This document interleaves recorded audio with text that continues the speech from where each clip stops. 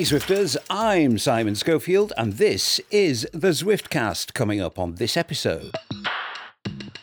It's a special from D C Rainmaker's open house event here in Amsterdam. We'll be discussing all the latest Zwifty news, of course, and getting a flavour of this mini tech fest here in Ray's Cave.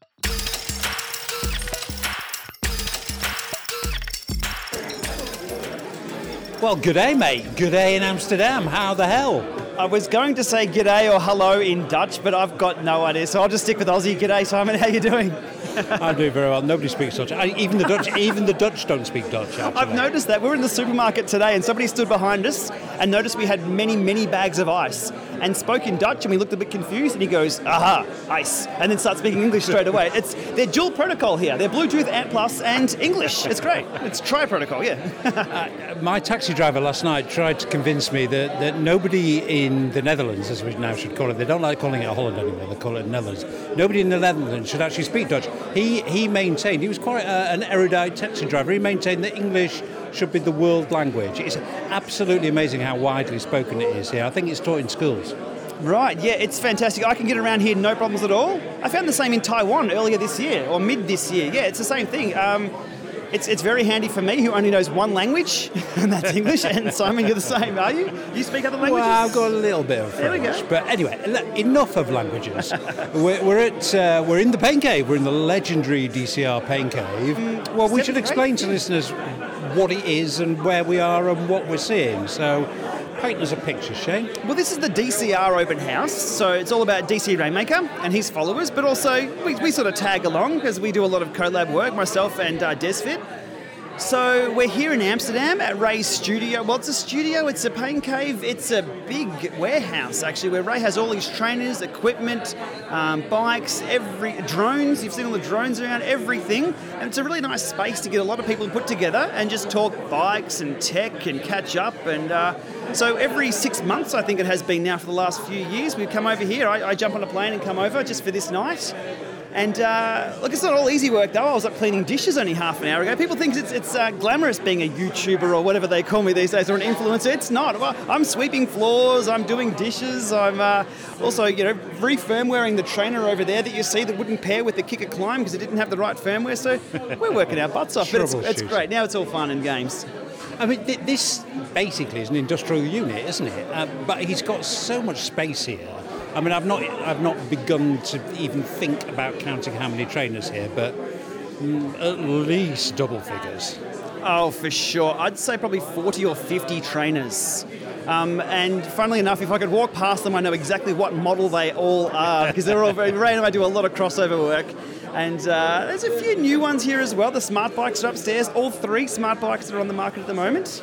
So there's a lot of stuff here, a lot of space, which is what you need, and I'm very quickly running out of at home. But it's a kind of social occasion for tech geeks, really. That's what it's all about, for sure. Now, everyone here either has a smartwatch on, has a smart trainer at home, is a Zwifter, is on... we've got Full Gas up there, we've got Roovy people. We even have people from Relive we're here today on the run. Oh, really? So it's an industry thing as well. We have representatives here from Tax. We have Peter from Elites. So it's a bit of an industry get-together. Not quite Eurobike. It's a very intimate occasion here with only about, 200 people or so. But it's a really good mix of people and babies as well. Just see me talking over there. I'm now a baby. You were a baby magnet. I mean, as soon as there was a baby within 20 metres, you honed in, man, like radar. Well, listeners know that I get a bit emotional about babies now. I absolutely adore them. And little P3, the first time I landed here, first time I've seen Ray's new baby, P3, and I said, just give her to me. I want a hug because I miss Max already. So... I have to tell you, listeners, actually, me and Shane did the hey, how you doing kind of thing. Within, definitely under 60 seconds, he'd shown me on Nest a live feed of young Maxwell from Australia. You were keeping a close eye on him, dude. I was telling you what time it was back home. It's 5:15 a.m. and we're only just kicking off the night here, so it's my excuse for slurring my words when I do the podcast later on. My time zones are all mixed, but I do keep an eye on young Max back home and he's sleeping well. Excellent news. Well, that was a kind of meet and greet with Shane and say hello for the first time. We're going to do a little bit of stuff here. I'm going to catch up with Peter from Elite, and then we'll be doing our usual Zwifty chatty thing. I think we'll probably do that tomorrow. It's not quite the right atmosphere here. And anyway, you've got some kind of rival podcast that you'll be doing later on this evening? I can't mention that. No, I can't mention that I host the Fit File with D C Rainmaker and myself, talking all things bikes and tech and sports tech for people to become a more informed athlete if they listen. So okay, that's enough. You know, I thought I was going to let you get away with a little. But, I got a bit of an ad in there, didn't I? We'll catch up later, dude. Excellent, Simon. Okay, here we go. Okay, well, we'll plunge back into the open house later in the podcast, but I think it's about time we caught up with some Zwiftiness. You find us now the day after the open house. It was just too crazy yesterday to find any time with our special guest co-host, the legend that is Rainmaker. Hi, Ray. Hello, good to see you, and thanks for making out last night. A great event, I think. You look like you're enjoying yourself, but masterminding that looked to me as though it was a bit of work. A little bit of work. I think we were joking this morning. It's a bit of a hangover this morning, and we didn't drink anything. It's a lot of chatting, a lot of work leading up to it. But it's always fun to be able to put on a big event like that for everyone that helps read the site, support the site. So it's much appreciated.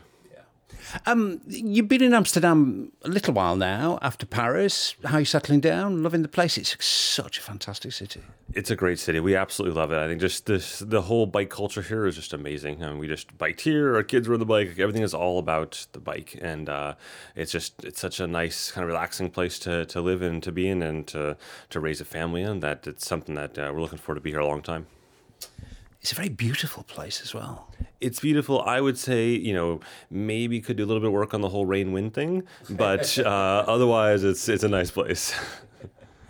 Okay, well, let's get into some Zwift. And, of course, Shane is back with us. Okay, first day of December, boys. Still a few weeks to go until we hit the week where we generally see what we call Peak Zwift.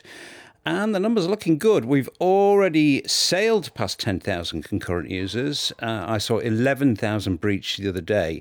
So, Ray, as guest co-host, you get to play our special, you get to join our guessing game club.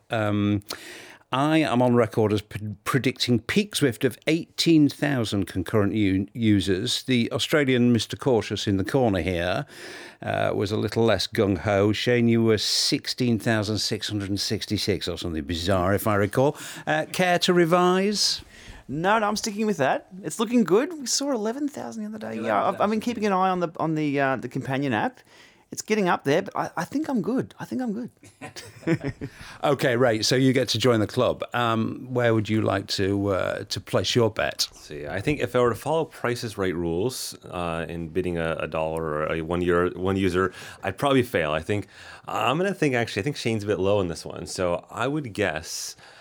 I'm going to guess 21. I'm going to go high. I have a funny feeling that we're going to see a little more. Because what was last year? Like 15 or so? Something like that? Yeah, I think was it 15? Yeah, it was 15 last year. Yeah, it was about 15 last year. I'm feeling 21-ish or so is a solid bet.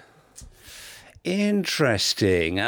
Let's hope it's not on New York at that day, because it's going to be very, very... It's one conga line for the whole course. I hope the course is spread out on the 21st. Just in general, Ray, it'd be interesting to get your perspective on this, because, of course, your blog, your site, your empire, it encompasses, obviously, way more than indoor training and Zwift, but it's a big part of it. And it's interesting that you pitch this concurrent user figure quite high. Is that based on the kind of interest you see around Zwift and around indoor training on the site? Definitely. We've seen a huge interest in bumping that. And I think we've seen even interest in Zwift. If you look at things like Google Trends and all that kind of stuff is way higher this year at the same time period than last year. And so looking at some of that data and kind of where things are trending again relative to last year at this time, I think we're just seeing a much higher level of interest. I think I'd be surprised if they don't completely blow away those numbers from last year going into 2020. And when you sit down to write a blog post on the subject of Zwift, do you rub your hands metaphorically together and think, oh, great, lots of traffic? I mean, is Zwift kind of clickbaity for you? It's funny. It's one of those ones that, like you could sustain a site, as I guess Zwift Insider does, just post on just Zwift stuff every single day, and that would do really well. For me, when I tend to write a Zwift piece, it's about a specific event that's occurred. So it's about something like a big change in, rulings with UCI events or things like that, or it's about a new course and stuff. So for my particular content, I love to have the time to be able to do all sorts of like hands-on, how-to type guides. But for me, it's more about something big piece of news that has happened that I think is interest to not just Zwifters, but potentially interest to people beyond Zwift. So something that someone would look at that and go, oh, that's a big deal for the indoor training industry, or that's a big deal for Zwift. Maybe I should go ahead and look at Zwift again, or whatever the case may be. And do those posts tend to do well compared to your other posts? They do, yeah. I think, if I look at like the big topic areas that tend to do the most well on the site, it's Zwift, Strava, and Garmin. And then depending on the medium, if I look at YouTube, it's drones and GoPro and things like that. So you did different mediums kind of have different draws. But yeah, if I could find a title that had Zwift, Strava, and Garmin all in one, like I'm done for the week. Call it over. Clickbait heaven. Shane, we watched with great interest, of course, because we're roadies and we're fans of the Grand Tours, and we watched the Grand Tours and we saw that massive Zwift advertising blitz around the Grand Tours. Is this the sound of those chickens gently flying home to roost? Do you think that big ad campaign has affected this, has caused this big uptick we've seen? That's a good question. I think Zwift is known by most of the roadie community. You've heard of Zwift, or your friends heard of Zwift. It's, again, the Kleenex of tissues, the Xerox of photocopiers. I think what that reach allowed them to get to is people who were watching the Tour de France or, interested in pro cycling just that time of year, which might not be the roadie crew. So their reach is a little further. Whether that's going to eventuate with more subscribers, I guess we'll see. But yeah, talking back to the Google Trends analysis, if you search Tour de France or even road cycling, massive peak during July. And that's it. Road cycling, that's what it's all about during July for the Tour. So they nailed access to the audience. If it converts or not, yeah, we don't know the numbers, do we? So I guess we'll have to see based on the concurrent users and go from there. It was interesting. I interviewed the guy who kind of signed the check. Well, I think he signed the check. He was the creative head of that whole campaign, that Fun is Fast campaign.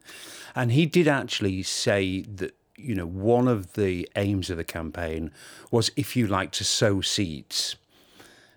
Because July, is not a great time for indoor cycling generally. And he said, I think the question was, why advertise an indoor training product in July? And he said it was about seed sowing. And I think we're seeing green shoots now, Ray, from those seeds, do you? Yeah, I think that's, as you said, it's a bad time of year to try to advertise indoor training, but it is planting that seed, which is a lot of what advertising is about, right? Most people don't look at an ad and be like, I gotta buy this right this second. They look at an ad and go, okay, and then they forget about it, and then it happens 10 more times, and eventually that brand and that product is in their head, somewhere in the back of their head, so that when some other bit of information combines those two, that's when that moment happens. The Black Friday sales, I think, may have sparked a few people. There's a lot of sales on trainers, so then doing that association with, okay, I'm going to buy this trainer. What do I use? Oh, hang on, a few months ago I saw Zwift on television. Let's go. Yeah. Or they see a video from Shane or someone else, or they're like, oh, wow, I just came across my YouTube feed randomly because of suggestion, and now it's like, oh, what is this? And it just kind of, it rolls from there. Yeah. So I think, that's the time of year to advertise for indoor or any sort of cycling is July. Yeah, I think it was a good pump priming exercise. Another thing, actually, and I think this is just happening in Europe, but one of Zwift's big things is to take the friction out of the process. And one of the things that they've done to try and aid that is they have this scheme now where you can buy a certified trainer, whatever that is, from Zwift. You can have it shipped free. You can try it and Zwift for 30 days without laying out a penny. And if you don't like it, it will be collected for return, again, completely free. Now, I'm pretty sure this is for Europe only, as I understand it. And it was an offer that coincided with the launch of the Zwift e-commerce shop in Europe, which has been running in the USA for a while now. Ray, these kinds of deals are incredibly popular, and in fact there's a branch of fintech that's sprung up around it. The biggest operator of that is Klarna, and the idea is that you go on your mobile phone and you see a pair of jeans or a frock or something that you like, and you click buy and it arrives, and you don't have to pay for it for 30 days, and it's a pretty seductive model, and Klarna is doing well, and Klarna is in fact the partner for Zwift for this initiative. Try now, pay later seems a good deal. Do you see that being effective?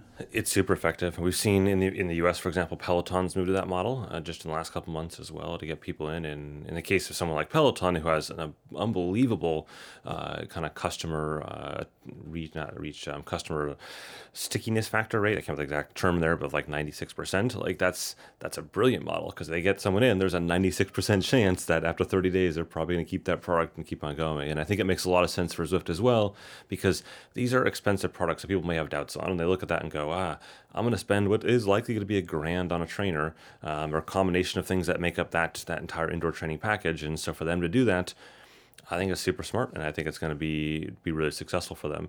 Now, how they advertise that is challenging. So, for example, that you mentioned they just started that here in Europe. I tried the day after that was announced to do it here from Amsterdam, where they said it was based out of, and it didn't work. It just said there was nothing available here. So I think those are things for how do you get that message out, and how do you make sure that message is entirely seamless no matter where you are. Shane, there's an inertia thing here, isn't there? And I don't mean the inertia we know and love from tech testing. The inertia is you get this big box, it's all set up, you find a place in your home where it fits. Within 30 days, you're into a kind of routine and a pattern. And actually, if you even only like it a bit, de-rigging it and sending it back and parting with it kind of feels like a bit of a wrench. So what you're saying is it's quite difficult to set up and get going. So it's also quite difficult to take down. Okay, there's the hook. This would be great for smart bikes, I think. It really would, because if you can get someone in actually to install it for you as well and have that unified experience where people aren't having to take a wheel off a bike and match 11 speed with 12 speed. Just the other day, I'm searching for XDR hubs for my Axis gravel bike. It's just so hard. So to have everything provided for them as a package that's going to work is handy. But I think this is going to be better for bikes, to be honest.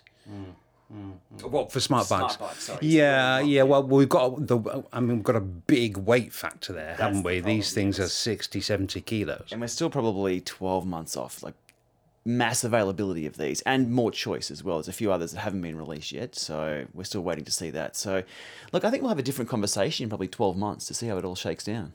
Yeah. But it's key that getting the friction out of the process is key for Zwift to continue to grow, isn't it? Absolutely. And I think, a lot of people from not the Zwift community per se, putting that in air quotes, but from the more serious indoor training community often look at Peloton like, that's not real, whatever the case is, right? And kind of look down on it. But from a business standpoint, from a frictionless standpoint, Peloton is the king of that. Like the whole idea that bike shows up in your living room and you're done. Your TV's integrated, everything's integrated to it. It just works. The just works factor is 100% there, and that's why you see that 96% or whatever it is retention rate. And that's where this industry has to get. And I think, if we look at some of the news around Zwift going into that indoor hardware market, it's going to make sense. I think that should be the end goal. Like in my mind, anything less than equivalent to a Peloton bike is missing the end goal. And now that doesn't mean that you can't have a version without a screen, because obviously some people might want a screen, whatever, but I think the end goal should be a bike with a screen built into it that is roll it into your house and done. And just works. We saw last night here with a sample size of around 180 to 200 people were on the smart bikes. Everyone's seen a smart trainer before. They jump on and have a look, and there's the Climb and there's the Sweeto downstairs. And that's what everyone has access to at the moment. But they were all on the smart bikes. We had 3 set up side by side, and not once was an empty seat seen. It was a lot of interest, and I think people are accepting of them. I was the biggest skeptic of the smart. I didn't want a smart bike. I didn't want something that looked like a spin bike at all. But the technology is actually pretty good. It's a good ride. Well, we'll get into smart bikes, and we'll also get into Ray's scoop, actually, about Zwift's hardware ambitions later in the podcast. But for now, let's plunge into the open house with so many. Largely men, it has to be said. There were a few ladies, women, girls there last night, but it was largely men. But with such a collection of male tech fans around, it was a pretty sure bet that most of them were Zwifters. So this was a great place to go and talk to people about what Zwift is doing well and what Zwift could improve. My name is Zwiftiness Dijkstra and I'm Dutch. Well, they have to do better, I think, support racing more. I enjoy it very much. So I compete 2-3 times a week. And what would you like them to do better? Well, I think incorporate the Zwift Power, that website, what they do, more incorporate that within Zwift. So that the race results are checked and more those kind of things. Well, that's a very simple, concrete suggestion. What thing do you think that Zwift is doing very well at the moment? Well, the social aspect, of course, is great. That's why I chose for Zwift. And also, I think that's the most important thing, that it's a big community. Yeah, my name is Dave and I'm triathlete. This year I did a half and a full triathlon and I'm Dutch. And you've had a little bit longer to think about it. So, I did. So one thing they're doing really well, and one thing you'd like them to do better.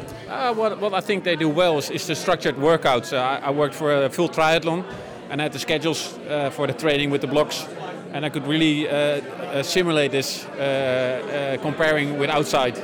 I could really do the watts I wanted to cycle and the resting parts. Yeah, what they can do better is, I think, a little bit more the graphics on riding. If you look at the scenery, it's sometimes a little bit, if you think, could be a little bit better if you compare it maybe with the gaming, the graphics. But yeah, I'm there on my bike, and so the entertainment part on the graphics, that you have more distraction.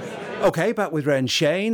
More from the open house and those interesting questions last night, which produced some really interesting responses to me, actually. But back with Ray and Shane. Ray, let's talk about Zwift's hardware ambitions. This was your story. This was your scoop, and it generated a lot of interest. Just to summarise for anybody who may have missed it, Zwift were advertising a number of posts for a new division of the company, which seems to be called Zwiftiness, and it was pretty obvious from anybody reading the recruitment posts that they're going to be setting up a hardware business. I mean, it was inescapable. How did you get the story, Ray? Yeah, I got tipped off about the job posts from someone that kind of looked at them and said, "Hey, have you seen these?" And the more I started looking into them, it was one of those, like, at first glance, you're like, "Oh, it's a hardware position," and then you start digging into line by line by line. You go, "Holy cow!" They're telling you the whole story of what's going to happen next, and from the exact technologies they're looking at using to all this kind of stuff was just.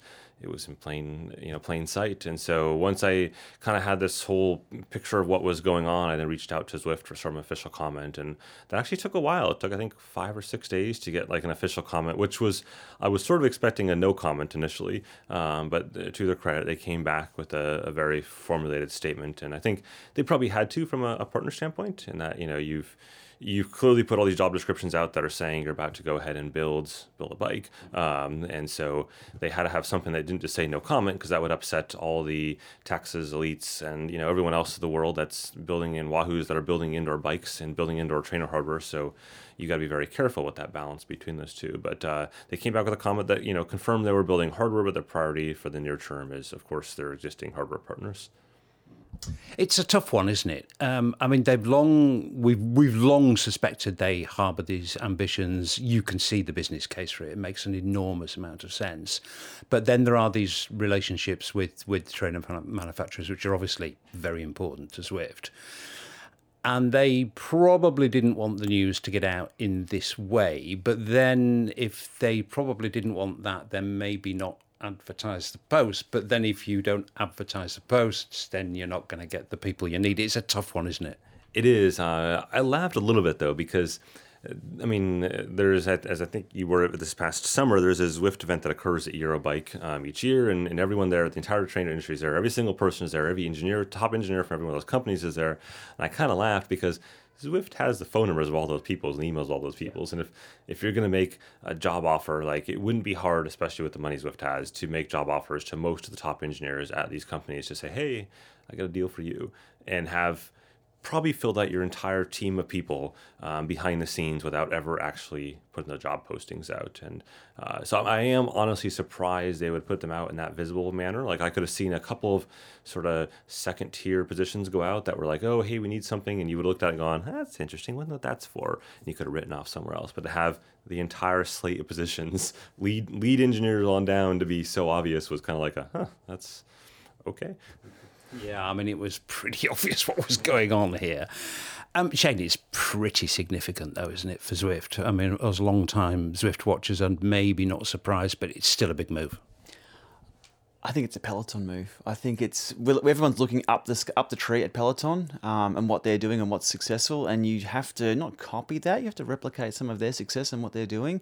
It's inevitable, I think, to control that user experience from start to finish. Because at the moment, as we see with the 30-day trial of trainers from another company to put it together with an ant stick and another screen and an Apple TV, and it gets too much. So to have an experience to be pulled out of the box, branded with one company, I'm just explaining the Peloton model here, and then the customer experience for help, that's such a relief to deal with one company. But at the moment, there's a lot of handoff happening. If my trainer's doing this in erg mode, if I'm getting dropouts in this, my Bluetooth doesn't work for Windows 10, it's a Microsoft issue, let's not upgrade our operating system, it's all too hard. So yeah, I think it's inevitable. The way it was released was very interesting, though. As Ray said, they have access to all these people. And I don't think somebody just randomly sort of kicking around job forums will be like, oh, look, yeah, and I know how to TIG weld, and I know Amp Plus and Bluetooth Smart and FEC. Those people don't come along very often. It was an interesting move, yeah. That said, I don't think we're going to see the Zwift Smart Bike at next year's Eurobike, do you? No, I want to. I want to see this tech moving a lot faster. 2019 has been a bit of a struggle with the traditional tech, as we know, for indoor trainers. Smart bikes, we've seen them hit the ground very slowly. A few surprises there, especially with the Kicker bike and how fully featured that is for Gen 1. Zwift will need to come out with almost a Gen 2 bike already without having ever produced hardware. That's a very, very tough ask. Having said that, they've now got access to all the hardware that's out there to grab, to strip down, to understand how it works, and also some lawyers, I guess, to check the patents to see what they can and can't use. It's very possible they could do it. It'd need a hell of a lot of acceleration, though, right now, and also a lot of testing. We need more on the ground, hands-on, legs-on testing of these things to be good experience. And when it comes to eSports, they push trainers to no end. There's trainers out there that work really, really well in erg mode. They're great for triathletes. Some parts of the Llama Lab test really check out how the things respond for an eSport, such as an attack or over and under response times and things like that, and high flywheel speed, which simulates a downhill negative grade simulation mode. They're hard ones to solve, and no one's really solved that yet. Fingers crossed they can. Yeah, and eSports is and Zwift's ambitions in that area is definitely part of this equation. Ray, let's just speculate a bit because we can't possibly know. You may know better than anybody else or have a better feeling than anybody else for this, but this move by Zwift inevitably must have an effect on relationships with trader companies. I mean, you'd be pretty dumb not to think that. Absolutely, yeah. I mean, Zwift sent out emails to their partners that a couple hours after my piece, basically referencing it and saying, you know, we still love you sort of thing to their partners. And that's going to have effect. But you have to kind of step back and realize that a lot of those feelings that those partners harbor towards Zwift existed before that smart bike, in terms of this kind of weird, we're partners, but we also sort of fear you kind of thing. And that was before Zwift, officially announced their hardware ambitions, because there's always been concerns, and most of it quite well founded, about Zwift making their own hardware. So a lot of that stuff, this was just sort of the icing on the cake, the solidification of what people already, presumed or knew what was happening behind the scenes. But I think it'll be interesting to see how that relationship happens going forward. One of the things I kind of talked about a little bit was that right now, companies, in theory anyways, send hardware to Zwift ahead of announcement for QA and validation to make sure it works with the platform. And it doesn't always happen, but that should happen anyways. And I wonder how much of that will happen now. And the same thing goes for plans. Like, these companies, the Wahoos of the world, openly talked with Zwift about their upcoming plans for the next usually 8 to 12 months in the indoor training space. And will they continue to do that? And I would say, from like a Wahoo or a Tax or whoever's perspective, no, there's no good reason anymore. We support AMP Plus FEC, we support Bluetooth Smart FTMS, deal with that sort of thing, right? Because why would they give Zwift that advantage of saying, like, if let's pretend Wahoo has a Kicker Bike 2020 and that Kicker Bike 2020 has a screen on it. I have no idea. I'm just, saying, let's just say they make a Peloton version of the Kicker Bike. Why would Wahoo want to tell Zwift that now? And so I think it's going to lead to some slightly turbulent times for integration, where we're going to see things lag on integration into Zwift because hardware vendors are more hesitant to share that information ahead of time. Although it would be nice if they could continue to play nicely. I mean, and if you look at the history of this over the last 4 or 5 years, it is undoubtedly the case that Tax, Elite, Wahoo would not be the companies they are now were it not for Zwift. Absolutely, yeah. There's no doubt that they've sold many trainers because of Zwift. I think, to be fair, there was a trajectory that was already happening before Zwift came along. I think largely led by Trainer Road at the time that started that whole revolution of open training apps on platforms. So Wahoo really kicked it off with the kicker way back when of having an open platform apps could tap into, Trainer Road being one of the first to really tap into that and drive that forward. But then, yeah, Zwift obviously put the gas on top of that fire, and that's where we are today because of that. So yeah, all these companies are, I don't want to say like subservient to Zwift, but in a way they kind of are. They want to be a bit grateful. They're absolutely grateful. It's one of those like love, not really hate, but love fear relationships. I think in that they worry what happens when Zwift, starts pulling the levers. Like what happens down the road when Zwift says, this feature is only available on the Zwift trainer / Zwift bike, because period, right? Not just because something, just because we say so. And that's a valid concern. And so that's why I think you see some things like the Wahoo acquisition of the Sufferfest, and I think we're going to see more in that same realm of some of these companies going, let's start to hedge our bets a little bit. Yeah. Shane, do you think there's a measure of Zwift flexing muscles and actually being a bit impatient here with trainer manufacturers? I mean, as you guys were saying last night in your kind of sermon from the mount to the assembled multitudes, it's been a long fall. It's been a painful autumn for you, particularly you two guys, because, I mean, we don't need to name names because I think every single manufacturer has been affected. But some of the new models that have come out have, shall we just say, been less than optimal. Lots and lots and lots of problems with trainers. Is this Zwift getting a bit impatient, do you think?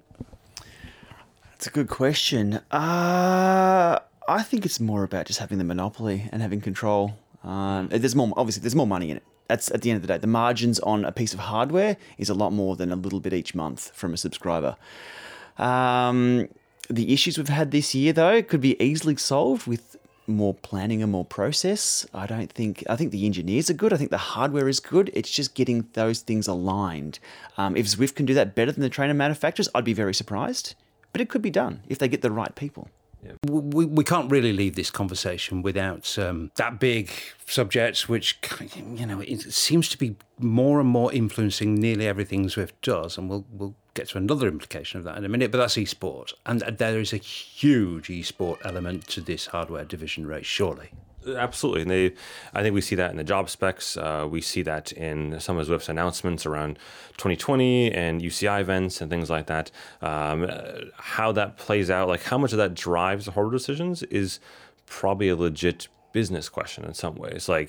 And it goes back to the question of, are esports driving revenue for Zwift, or is it a sideshow, right? And well, at the moment, it certainly isn't driving revenue. No, it's definitely costing money. So, but will it drive revenue, right? Is that actually driving a trackable revenue for Zwift? And I think that's a question that no one actually has the answer to. And I'm not faulting Zwift. I think that they've got to give that the old college try and see if that'll work out. But at the end of the day, with that time and the features, there are things that will undoubtedly be in that bike or that hardware that are specifically there for esports and probably there for certification UCI type level requirements that wouldn't likely exist if it weren't for that.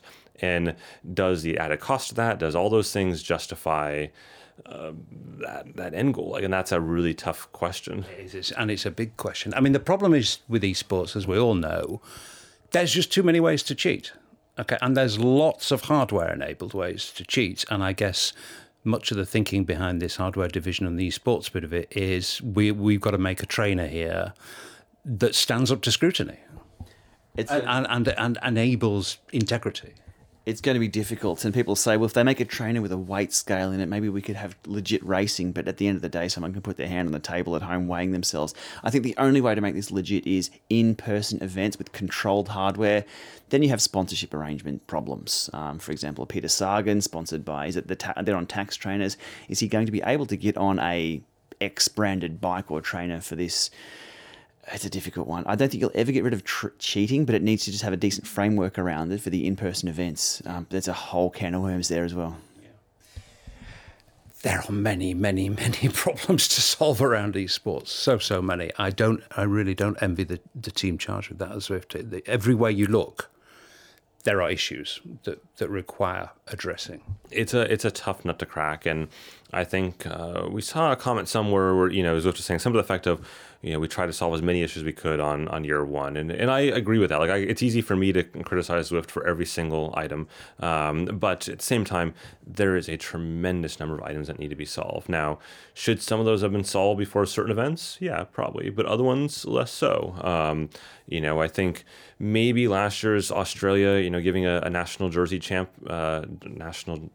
championship jersey out the first week of January was probably a wee bit premature. On the flip side, I think where they were for the British Cycling Championships in terms of where they were programmatically and process-wise was actually pretty appropriate. Like, they learned a lot, and sometimes the only way to learn on these sort of things is to do it by fire. And that whole, series leading up to that over the course of that 4 or so months was definitely learning by fire. And we saw that with everything from, TV production to process and all that stuff. And those are things they'll continue to learn over time. It's just a question of when is that right time to start rewarding national championship jerseys again, which I guess it all comes down to the rainbow jersey in my mind. Like, that's, once you give someone a rainbow jersey, that's a whole different ballgame. And it's only, as of today, 10 months away. I mean, it's not, it's not a lot of time. I'll call a halt here because we could discuss this forever, and I'm sure it's something that we will return to, and it's time to plunge back downstairs to the Pain Cave to hear some more from all the very good, friendly and nice people who came to Ray's open house last night. I'm Dom, I'm from the UK. Okay. And have you come over especially for this one? Yeah, sort of. We wanted to come to Amsterdam anyway, and I saw that Ray had posted this online and booked the tickets, and then said, do you want to go to Amsterdam? One, what do you think that Zwift do well? What do you really enjoy about Zwift? And two, what do you think they could do better? We had a chat about this earlier. So I like the gamification of it. I like that it makes, let's be honest, the dullest thing in the world quite good fun.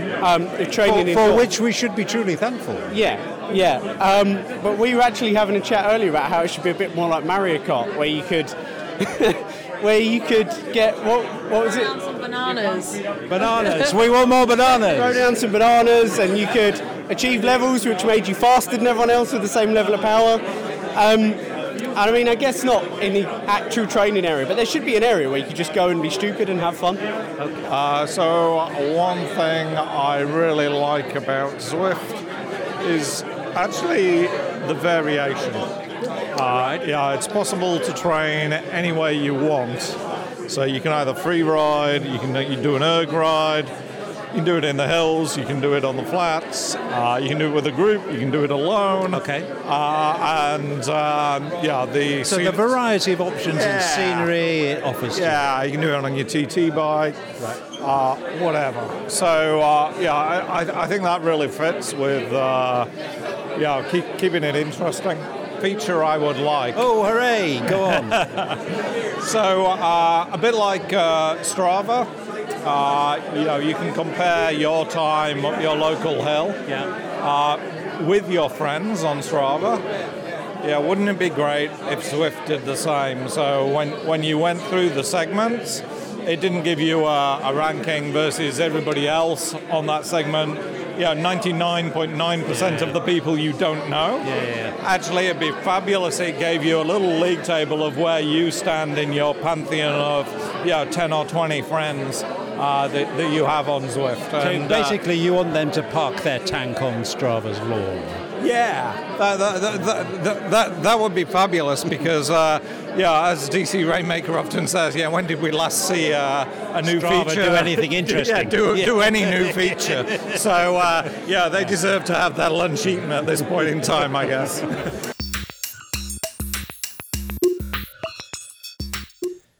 Still to come on this episode, a chat with Peter Lago from Elite on whether they have any ambitions to get into the smart bike game, and more chats including the prospects for a new course on Zwift with Shane and Ray. But first, a bit of a departure. We're going to talk to the girl, the long-standing name by which Bobby Maker, wife of Ray, has gone on DCR's famous blog, which I'm sure lots and lots of listeners read or watch. The girl has a new guise. She is now effectively a partner in Ray's online business. And I thought it'd be great to catch up with her and talk to her about the move from Paris to Amsterdam and how she's adapting to her new role in relation to Ray and to the business. You were working very, very, very, very, very, very hard to get this event set up and at the event. How much work goes into it, Bobby?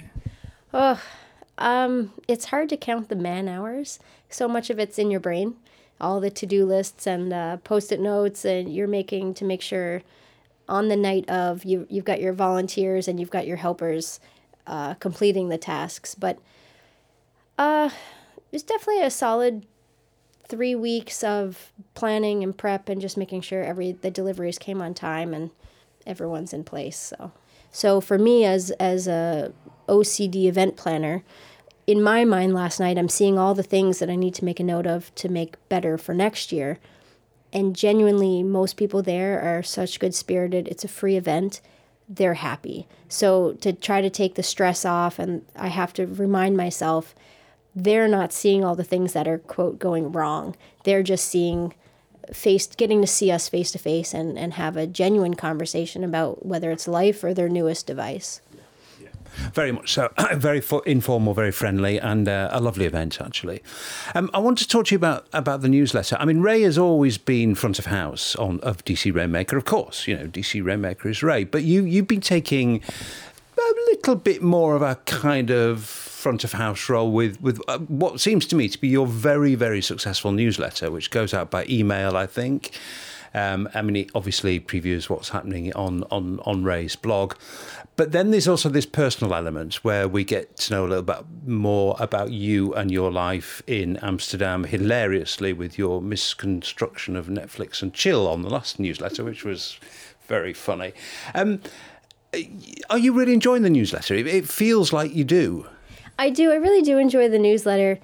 I think sometimes Ray has to edit it. I'm a bit of a chatty Cathy, and he tells me it's too long sometimes. But I think it's nice. In my mind, the purpose of the newsletter was as the blog continued to get bigger and bigger and more technical. I personally felt that people were losing touch with Ray and with the girl, because the blog started as just a personal blog about our training, our relationship, and as most people remind us, the food. We used to cook extravagant meals and barbecues, and so when we were just talking about what to do next with the blog and how to grow it and how to keep people happy and keep people connected, the newsletter is not supposed to be spammy. It's not, we don't try to push too much on there. It's just, again, it's a voluntary thing. If you want to subscribe to the newsletter, it's probably the people that genuinely want to follow Ray and me and our life a bit more, because the blog, I don't want to say has strayed from that, but to be honest, to make that our full-time business now, because Ray left his corporate job for the blog, you had to take a turn on the technical level. It had to be more focused on products, basically. It did. It had to be, and it had to be really quality information and analytical, and for me, that's so boring. It's so boring. So, and I think sometimes, Ray was really successful. He got nominated by Runner's World, and Outside Magazine did pieces on him, and that's phenomenal. But sometimes I think that puts him so high on the podium. There's a lot of people that, when you're on top, there's always people looking to take a crack at you or this or that. And again, the newsletter was to just try to make it personal again and remind people that he is only human. He does have to answer to a wife at home. the to-do list that he still hasn't earned. And now 3 kids. I mean, 3 kids under 4, under 3. Under 3.5, yeah. So, yeah, the newsletter was just to try to rein it in a little bit. Remind people he's not always the king of the castle. He makes errors. I make errors. And, I mean, we're just like everyone else, just slogging it out to try to enjoy life and make a buck.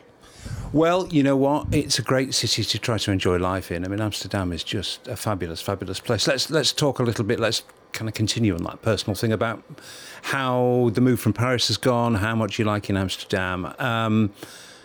It's a great place, isn't it? Yeah, to give Paris its due, we moved there as 2 young professionals with, the world ahead of us. And Paris is a phenomenal city, but we were there for almost 5.5 years. As you start adding littles to the gang, it just became a lot harder to manage. I was carrying a kid in a pack and carrying a stroller up and down the metro stations and had a dog and is very cycling friendly, but almost on a professional level. Like professionals would hop on the bike and get to work. You didn't see a lot of kids on bikes. And Ray and I, as little like getaways every now and then, would just hop on the train and come to Amsterdam. And there was something about Amsterdam that it just let me take a deep breath. And we weren't ready to go back to North America yet, but I'll take the blame in terms of, I think I was probably the one that said enough is enough of Paris, because I, as the mom, just couldn't keep managing everything in the city center. And outside of Paris isn't necessarily where all the families live. I just needed a change. I needed something fresh. And every time we came to Amsterdam, it was almost like people were mocking you. They were so friendly. And I don't know if Paris can be a lot like New York sometimes in terms of just being busy and aggressive and go, go, go. And you kind of build a bit of a hard shell from that. And you came to Amsterdam, and I don't know if it was because people could also feel very confident and comfortable speaking in English, that you just got better customer service and more help. And we just really feel at home here. And I mean, I dislike national stereotypes, but the Dutch are so laid back. Like I said, honestly, there are times that when we first moved here and I had to call the cable company and the gas company and the water company and get registered with the city, I would hang up the phone sometimes and look at Ray like, I feel like they're mocking me because they're so friendly. I don't know if it's a joke. So it's been a really refreshing change. Like I said, we weren't ready to leave Europe yet. And I have to give a shout out to Urban Arrow, because that bike, that cargo bike, if you follow Ray on Instagram or me on Instagram, that is our minivan. I think I have to say part of and this is not a paid endorsement or anything crazy like that, just that bike has given me my freedom back. That is like, if you're a mom in North America with a big SUV, that is the equivalent of how I get all 3 kids, a dog, and groceries around. It's amazing. So the cycling culture here is just... It just fills your heart with joy, doesn't it, really? I mean, my daughter now actually lives in the Netherlands, just down the road in Utrecht. And she, like everybody who comes to live in the Netherlands, now rides a bike. Of course she does. I mean, that's just what you do. And I said to her, well, what do they do when it rains? And she said, well, they just put umbrellas up. Mm-hmm. Yeah, I have to say, like, the level of cycling or I don't know, bike handling skills to see even kids like that look 4 or 5 cycling along in traffic, and usually just see like a little kid next to a dad or a mom who have their hand on the little one's back, and they're just teaching them how to navigate appropriately.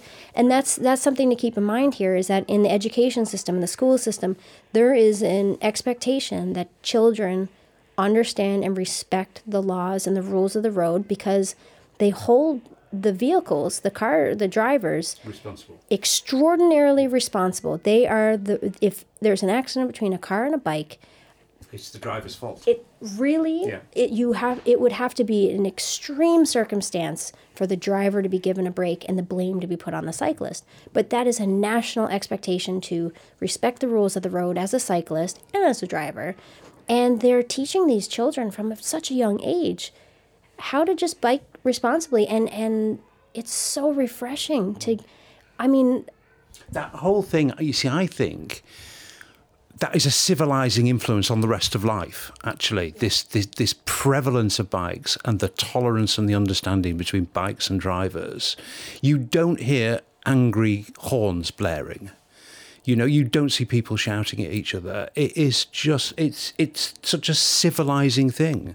Yeah, that's exactly right. And then when the odd occasion happens that we are in a car, it's also quite civilized, because if a bike pops out, or even another car pops out and cuts someone off, it's very much like, oh yeah, okay, get going. Like, if you're going to cut me off, like, get on the gas and get moving. And there's not a lot of anger versus, again, on the odd occasion we end up back in New York or something. No offense to anyone from New York listening, but they know getting in a yellow cab in New York is like really... It's like a war zone. It's risking your life. I mean, it's like a roller coaster ride of brakes and go and cutting people off. And I don't know. I think it's, yeah, like you said, the civilized nature of the Netherlands to let's just take it down a notch, and we'll all get to where we're going if we all... alive and happy.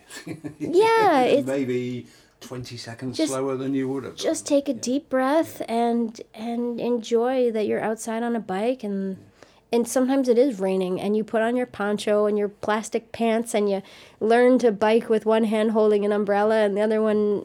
It really is. It's been, like I said, just so refreshing, the move. Back to business. The blog is obviously goes from strength to strength, and you're a part of the business now, aren't you? Yeah, when we moved to the Netherlands, like I said, I was a little bit burnt out from Paris. I used to have my own business over there. It was catering, and with Ray, he had recently stepped down from his corporate job, and we're trying to blow up the blog so we can actually, live off of it. With catering, it's always a weekend gig, so he would work crazy all week long, and then the weekend would come, and I'm running around doing things for my business, and then there's the kids.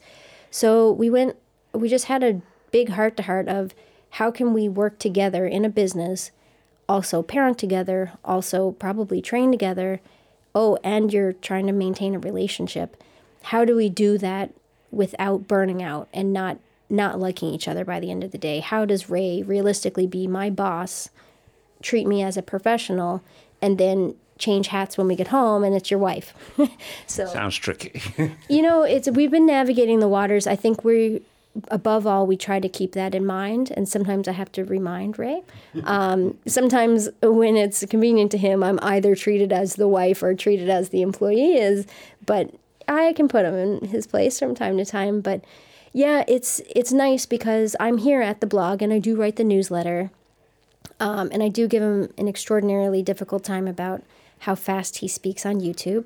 But for the most part, I'm doing things that we get our space. Like, no one here, everyone always asks me for my thoughts on the latest tech thing, and I'm thinking, not your wheelhouse. It's not your job, is it? It's not. I cannot speak knowledgeably about the products the way that Ray can, the way that his readers and followers are looking for the information. So I don't want to say something that someone's then going to correct me on, and it's not what I enjoy. So I love doing the editing. I don't love the accounting, but having run Nobody loves accounting. No one loves accounting, but I did run my own business, so I'm happy to take that off of Ray's plate if that gives us X amount of hours a week back together with the family. Because a lot of times he would work his corporate job all day, he'd be hammering out the blog stuff, and then there'd be a week or 3 or 4 days each month that he would just go in the hidey hole and do accounting. So if I can do that and give us some of our life back and our family time back, then that's the priority. So it looks like it's working. I hope so. I hope that's how it looks. Again, that's part of the newsletter, is to remind people that this is still a family biz, and there are days that the dog eats your dinner off the dinner table, and there are days that you just want to go home and sit on the couch and watch TV and not make any mistakes about what that actually means via Urban Dictionary. But no, I think for the moment it's working. I'm not sure. what the future holds, though. Well, none of us know that.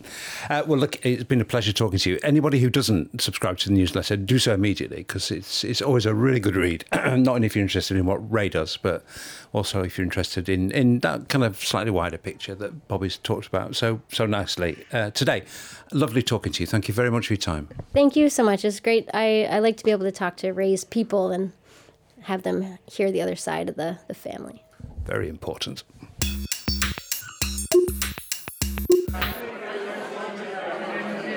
Well, I'm here with Peter. Is it Lago or Lago? Do you know? I never ever can remember. Well, if I was the owner of Lego, I would tell you Lego, but it's Lago. In Italian, it's Lago. Lago. You know what Lago means in Italian? Lake. Lago di Garda, Lago di Como. So I kind of own all the lakes in Italy. Okay. I wish. Okay, so I think you might, dear listeners, be getting the impression that I'm speaking to somebody involved in an Italian company in the indoor training business, and that company, of course, is Elite. Peter, I meant to talk to you at Eurobike, but tragically, disastrously, I lost my voice. So this is the kind of Eurobike interview that should have happened and never did. Don't give me a big list of trainers, but what's exciting, new and fresh from Elite? This year we've got 3 new trainers, or 2.5 new trainers. It's a list of trainers, Peter. A list of trainers, buddy, yeah. So we didn't get into for the moment, smart bike business, but we've added trainers to the line. We've added some trainers that have added value, in my opinion, for the consumers. Starting from the Swido, where we're targeting more your newcomers to the world of Zwift or other softwares out there. Open the box, it's all there. It's the trainer, it's the cassette, it's the Zwift card, to talk about Zwift specifically. It's all in one package. Sounds simple because it is simple, and that's what people are telling us, make it simple. So out of the box, it's all ready to go. And is that doing well? Do you think there's a demand for that? I mean, we're here at probably the foremost meeting of bike and tech geeks in Europe, but you're talking about simplicity. Do you think there's a big demand for simplicity? I think there's a demand for a certain clientele. So we've had 5 years ago the early adopters. Let's talk about Zwift now. Early adopters that got on board and wanted the greatest, the best, regardless of price. Second tier of people said, I want the greatest, but I have a certain budget. Now it's like, oh my God, what is this thing? Zwift, people are talking about it. I never had a turbo trainer before. Right. It's something I need, I want, but don't make it complicated. Don't tell me to go and buy a trainer and then go and get a cassette if it's a direct drive. Go and get a tool to assemble it and go and purchase the coupon online. You're making my life difficult. Make it simple. I want simplicity. And for me, Swido is simplicity. Do you think that's a consequence of this huge advertising blitz we saw from Zwift around the Grand Tours this summer? I mean, do you think there is this new segment of Zwifters who crave simplicity because they're not like you and me, they're not the early adopters? Absolutely, I agree so. They're increasing the platform, they're increasing the cake, they're increasing the community, which is all good. And we're trying to cater that new segment with a certain product, which is the Swido. Okay. Is it selling well? Selling very well. I won't hide that we've had some growing pains, but the team's working on it. We've settled what those few little issues were, and now it's honestly a question of just making enough to cope with the demand. Well, let's talk about the top end of the market, it is the top end of the market. I mean, these are expensive machines, and you have the most expensive one in that crazy billionaires on my yacht one. But let's talk reality. You don't yet have a smart bike. Why not? Why not? Because we've made some choices. Making a smart bike or making any product takes time. It doesn't take 6-12 months. It takes way more than that. 2 years ago, we made some choices. We did do the 4E Pista, which is live on board, ready to go this month or in 48 hours when it's the month of December. We came from left field with that, but we preferred to cater when we decided 24 months ago to go for the mass product. So go with the Swido, go with the improved Toretto with the Toretto X, and go with a new wheel-on trainer called the 2.0. We're a family company. We had to make choices. That's the choice we made, right or wrong. Regardless of that, it doesn't mean that we're not going to get into the more commercial price point smart bike business. When you say it doesn't mean that we're not, you must be working on a smart bike. Yes, we are. Yeah, that's what I'm trying to say, yes. So today it's 4 pista, tomorrow can be whatever. And how far out might that be, Peter? Sometime in the future. I'm not going to compromise myself with the That's very non-committal. But okay, well, in that case, Elite as a company must have taken the decision that this is the way the market is heading. Not the whole market, but a part of the market is heading in that direction. Do you agree with that? Yes, I'd love to have everything. I'm part of the sales team, so I'd love to have one and the other, both. But I strongly believe we made the right choice when we made that choice. Simply because the mass numbers are still, for me, in the classic... The entry-level stuff. Trainers, so direct drive, wheel on, whatever you want to talk about, but in the trainers. But moving forward, we see other brands, mainly all brands, having a commercial price point, smart bike. That's where we need to be. Have you ridden the other two? The very. I have. We got them at home, but I haven't had the chance due to my business schedule. But I had some go at it. A few moments. Good products. All good products. Do you think this is genuinely going to be a new product category? I mean, these are €3,000, $3,000 plus product. Where they are now, they're going to sell. They are selling. I believe it's very restricted to the price. There's not a monitor included in any of these packages, which for me is kind of a barrier.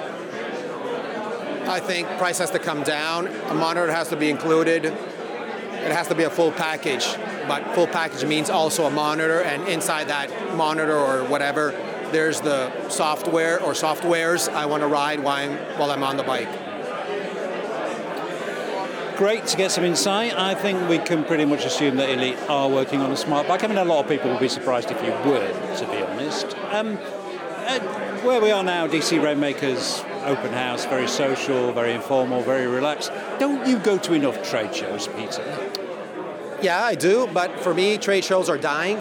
The purpose of trade shows are kind of becoming obsolete, and I find much more productive open houses like this, like Ray's open house, or I prefer like a Sea Otter, where I have contact with the consumers. Right. I have contact with other business players. I have contact with the competition. I have contact with everyone I need to contact with. And the informal nature of it is, I mean, trade shows are just sales fests, aren't they?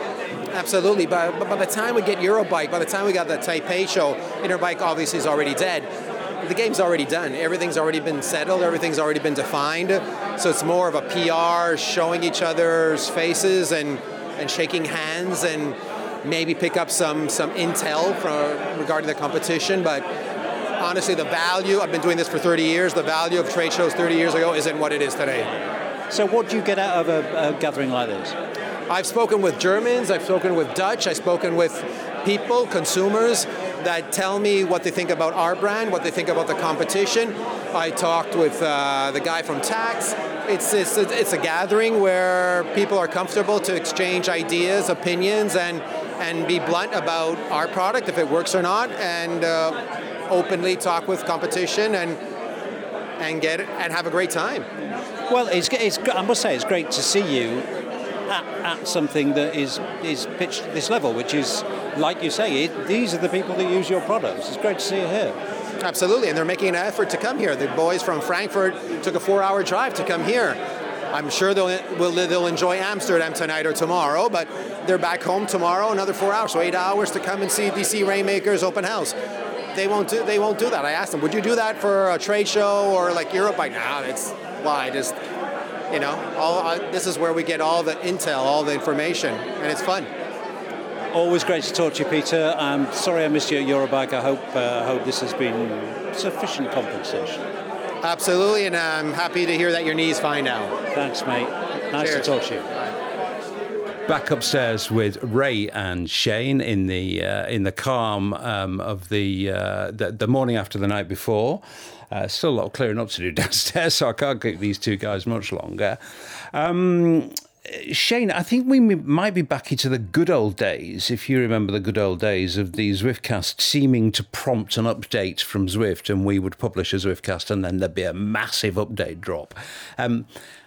I think that might be about to happen on this episode, actually, but it's about time we got an episode out, so get an episode out we will. But we do know that a new map is coming, Crit City, a short crit course. Eric Min talked about it during his Thanksgiving Day ride. It's definitely aimed at the eSports crowd. We'd left that subject, but here we are back with it again.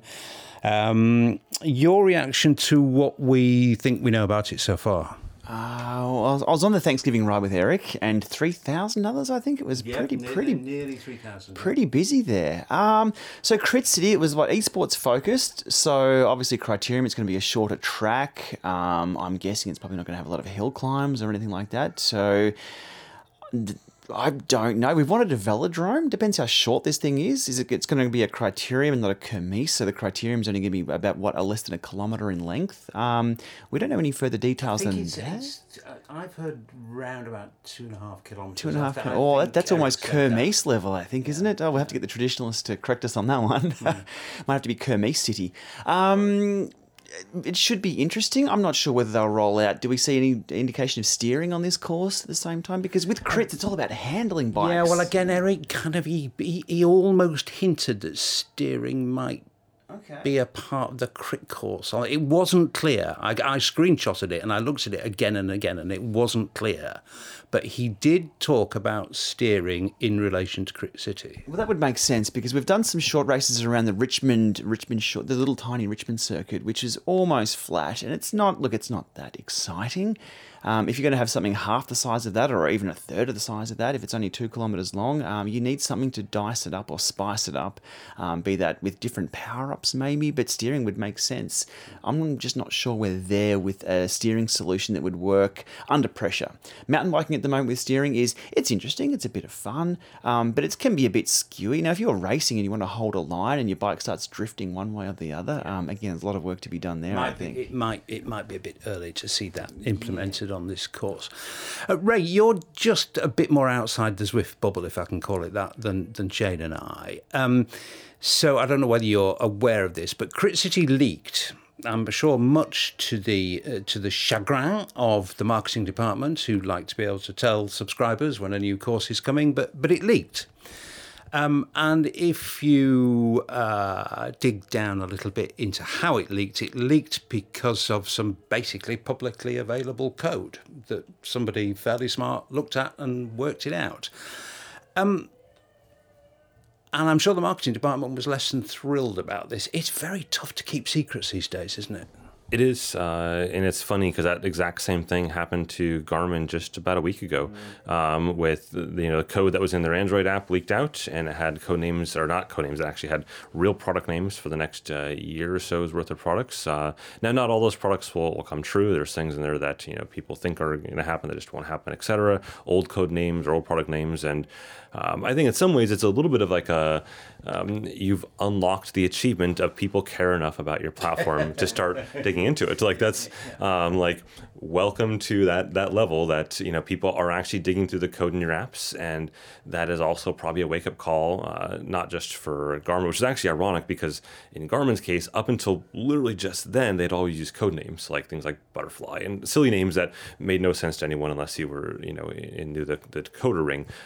So it was ironic that they made the switch at the same time someone actually started digging into it. But the same thing with Zwift. Like at some point you have to operate like a big boy. Like that's just true for Garmin. Like, the Apples of the world are incredibly careful on how they do that. And obviously even Apple stuff leaks out little things here and there in deep down in code snippets around what might be coming down the road, resolutions, things like that.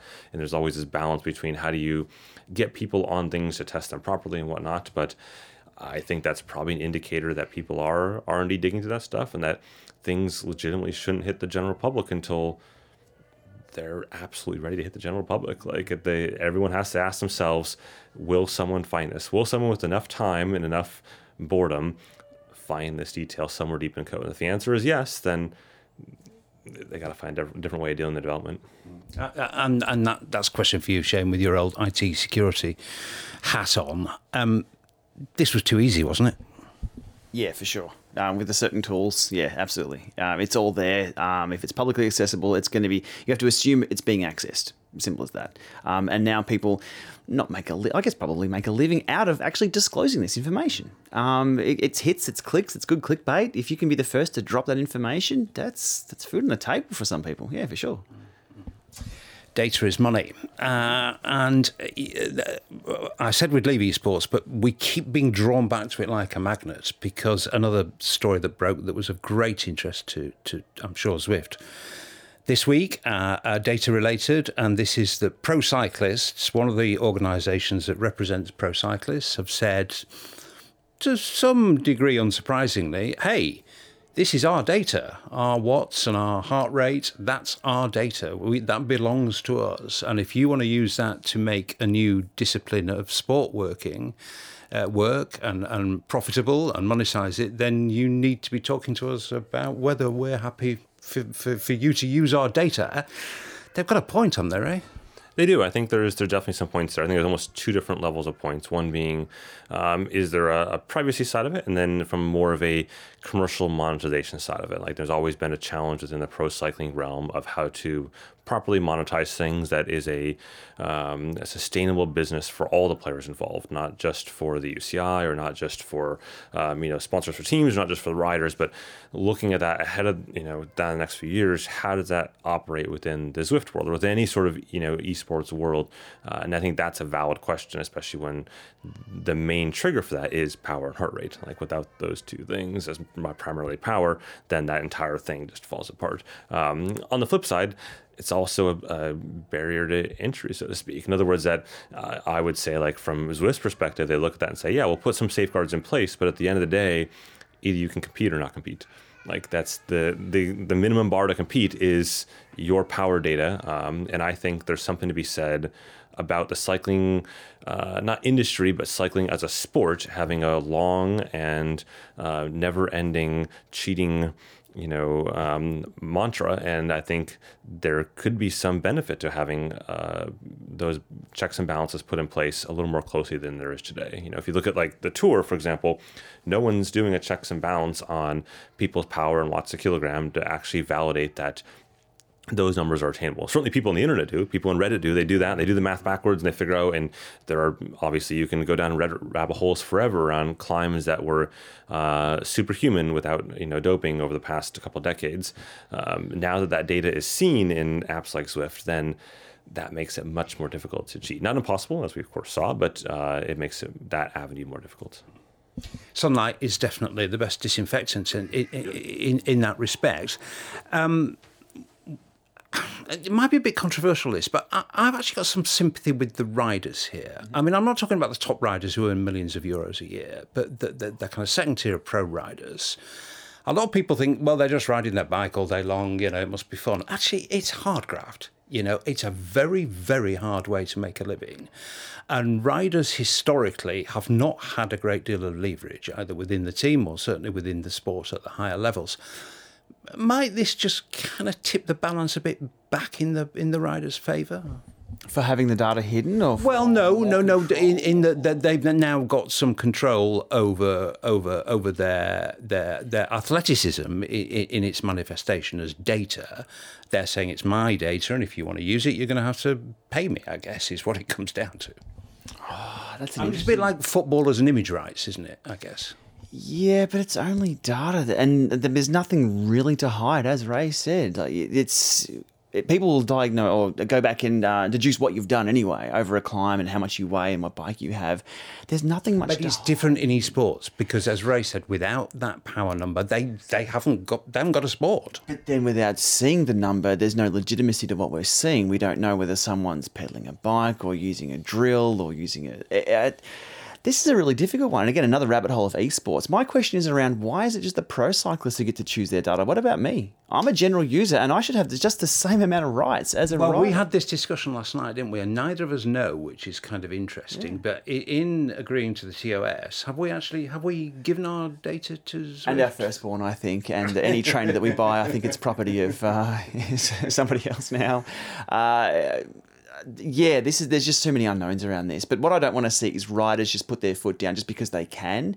Because if they don't have any say in anything else, like, right, this is my data, I want control over this. But for what? What's that going to actually do? For me as a time trialist, I used to hide my power data because my power wasn't that great. My trick was in being aerodynamic until everyone else found that out and got a lot faster than what I did. So I guess that still happens at the pro level. If you were like world champion and had your power numbers and your data you could go through, but at an esports level, are we quite there yet of that kind of information disclosure? But well, and I think too, there's a reality there that Zwift has enough money to pay off effectively the people they want to compete in their platform, and those that want to compete against them for more visibility, for more anything else, are going to have to go along with those rules. Like, it's one of those, people can put down their foot, but by and large, the people competing on Zwift today are not household names. They are, I don't want to say second tier, even third tier, but they're actually in the They're grand. not Peter Lago. No, they're in the grand scheme of the cycling pro peloton. The people in the Zwift, major events today are numerous levels down, right? And so they don't really have the leverage to do that. Now, could a Peter Sagan have that leverage? Of course he could. But Zwift is also going to put a lot of money in front of him and say, hey, do you want to do this event or not? And just like any other commercial relationships, like any other sponsorship, money's gonna win. So I think it's a really tough thing. I think there should be stuff in place to protect people's data. I'm not sure your power data is necessarily the right thing to protect in a game that's designed around power data. So of the long list of problems that eSports division of Zwift has got to solve, you think this one is probably more easily solvable than some of the others? Yeah, I mean, I think in my mind, just thinking about it a bit more, us protecting power data is no different than trying to protect a baseball player's home runs or strikes or anything else. Like, it's still physio data. It's, how many strikes do you throw? How many balls do you throw? How many hits do you have? That's your body doing those actions and, something coming of it. It's the same thing in cycling. It's my legs as opposed to my arms. And so arguably we should know it already. Yeah, for sure. To validate that we're not seeing superhuman performances or track trends over time. It's like, hang on, somebody came back from a camp overseas somewhere where they didn't have any testing for a while, and wow, look at their numbers now. How about that? And I think we're seeing that with the biological passport, aren't we, as well? That's what the plan is with that. But it's ad hoc. I mean, it's not. Yeah. If every rider who ever did a training ride had to put it on Strava with the power meter data, then maybe that would be useful for everybody to see. It could be valuable, at least for those that are competing on that data.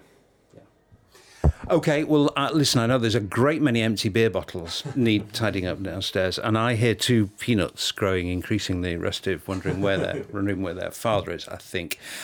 So let's wrap this one up, but I just want to wrap it up with one final subject. And I was going to frame this as a bit of a confession, because a couple of people have spotted my rides on Strava, but actually it's not a confession.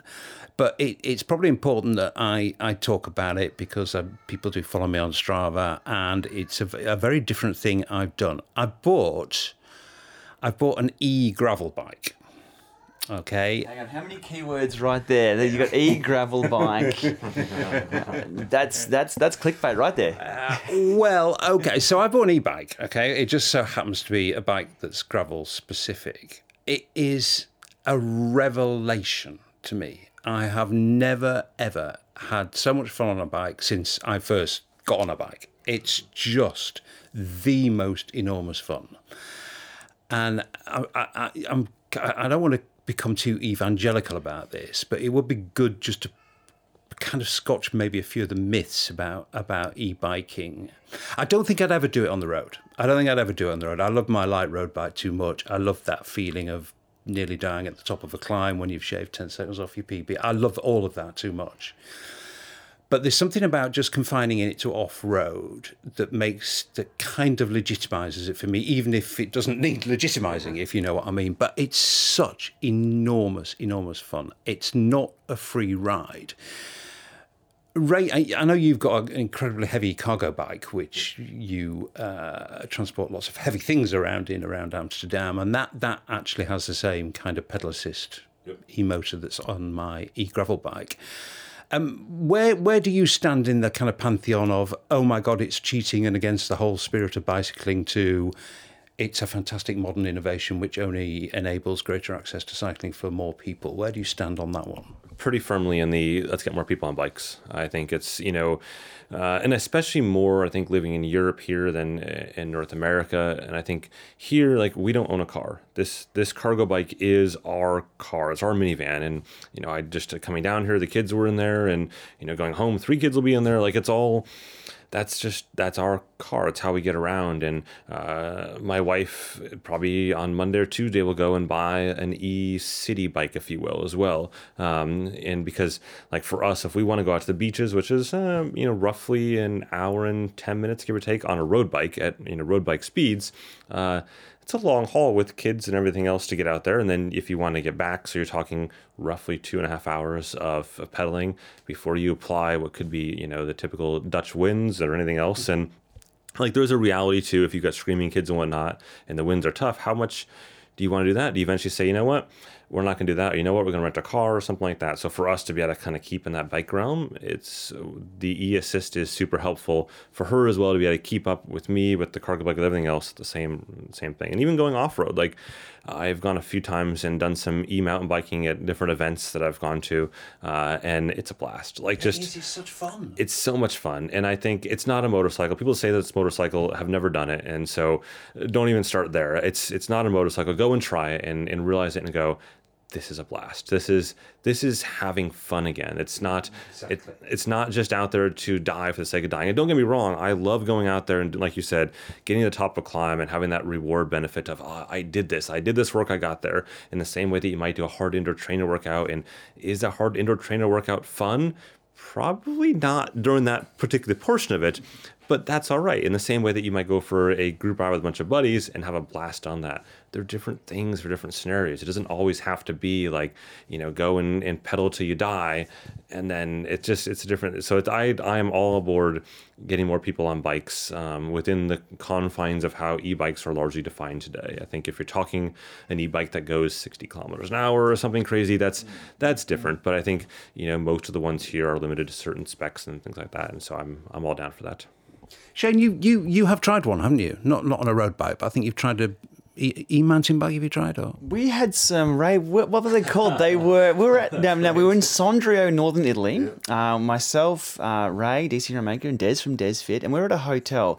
We wanted to go for a ride. Didn't have any bikes, but the hotel had these honky big ass e-hybridy type thing. They were heavy, and the hills around there were steep. We're not talking, you could go a lot right along the river, but no, we wanted a little bit of hill work and see some views. We got on these e-bikes, and it opened up the city like we wouldn't be able to ride around on our road bikes, and we had a heap of fun. We put some croissants in the back and rode around, had our croissants, and we found some paths we would have never found had we been on normal bikes or in a car.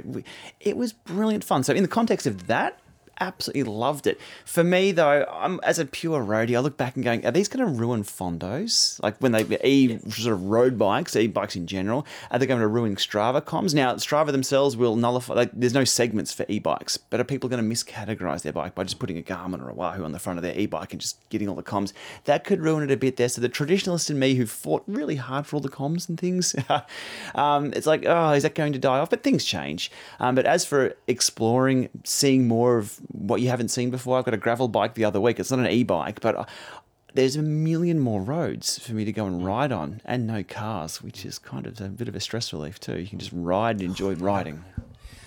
I mean, I wanted to put some rules around it. I don't know why. I suppose it's that kind of roadie masochism thing. I did want to put some rules around it. My rules were I would only ever go off-road on it. Mm-hmm. I would never go up the local climb that I've still yet to crack in 30 minutes. I've done it in 31:10 and 30:25, but I've never done it in 30. I would never go up that on my e-bike and get under 30 and feel happy with myself. I just wouldn't. That doesn't seem right. Mm-hmm. But I think confining it to off-road, just, I don't know, it puts a sort of little sanitation zone around it for me, if you know what I mean. It's a weird thing. Now, we were talking before about it because you said you had a TSS of 180 on one of your rides. And I said, well, where was the power measured on that? But measuring the power in the right place, you're still going to be able to measure effort.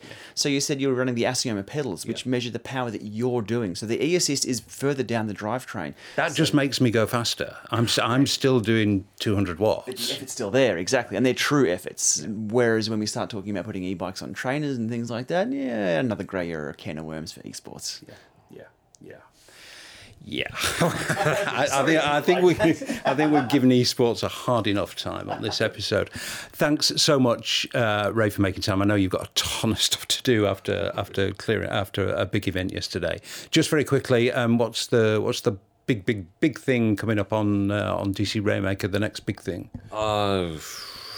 It's just a little bit catch-up time, I think. It's catching up on a handful of things that come out this past fall, mostly wearables and whatnot. I think we're getting through a last few indoor trainers that were sort of behind the curve on getting ready this year, be out over the next couple of weeks and whatnot. But mostly catch-up, and then we'll start the new year fresh. Shane, next video?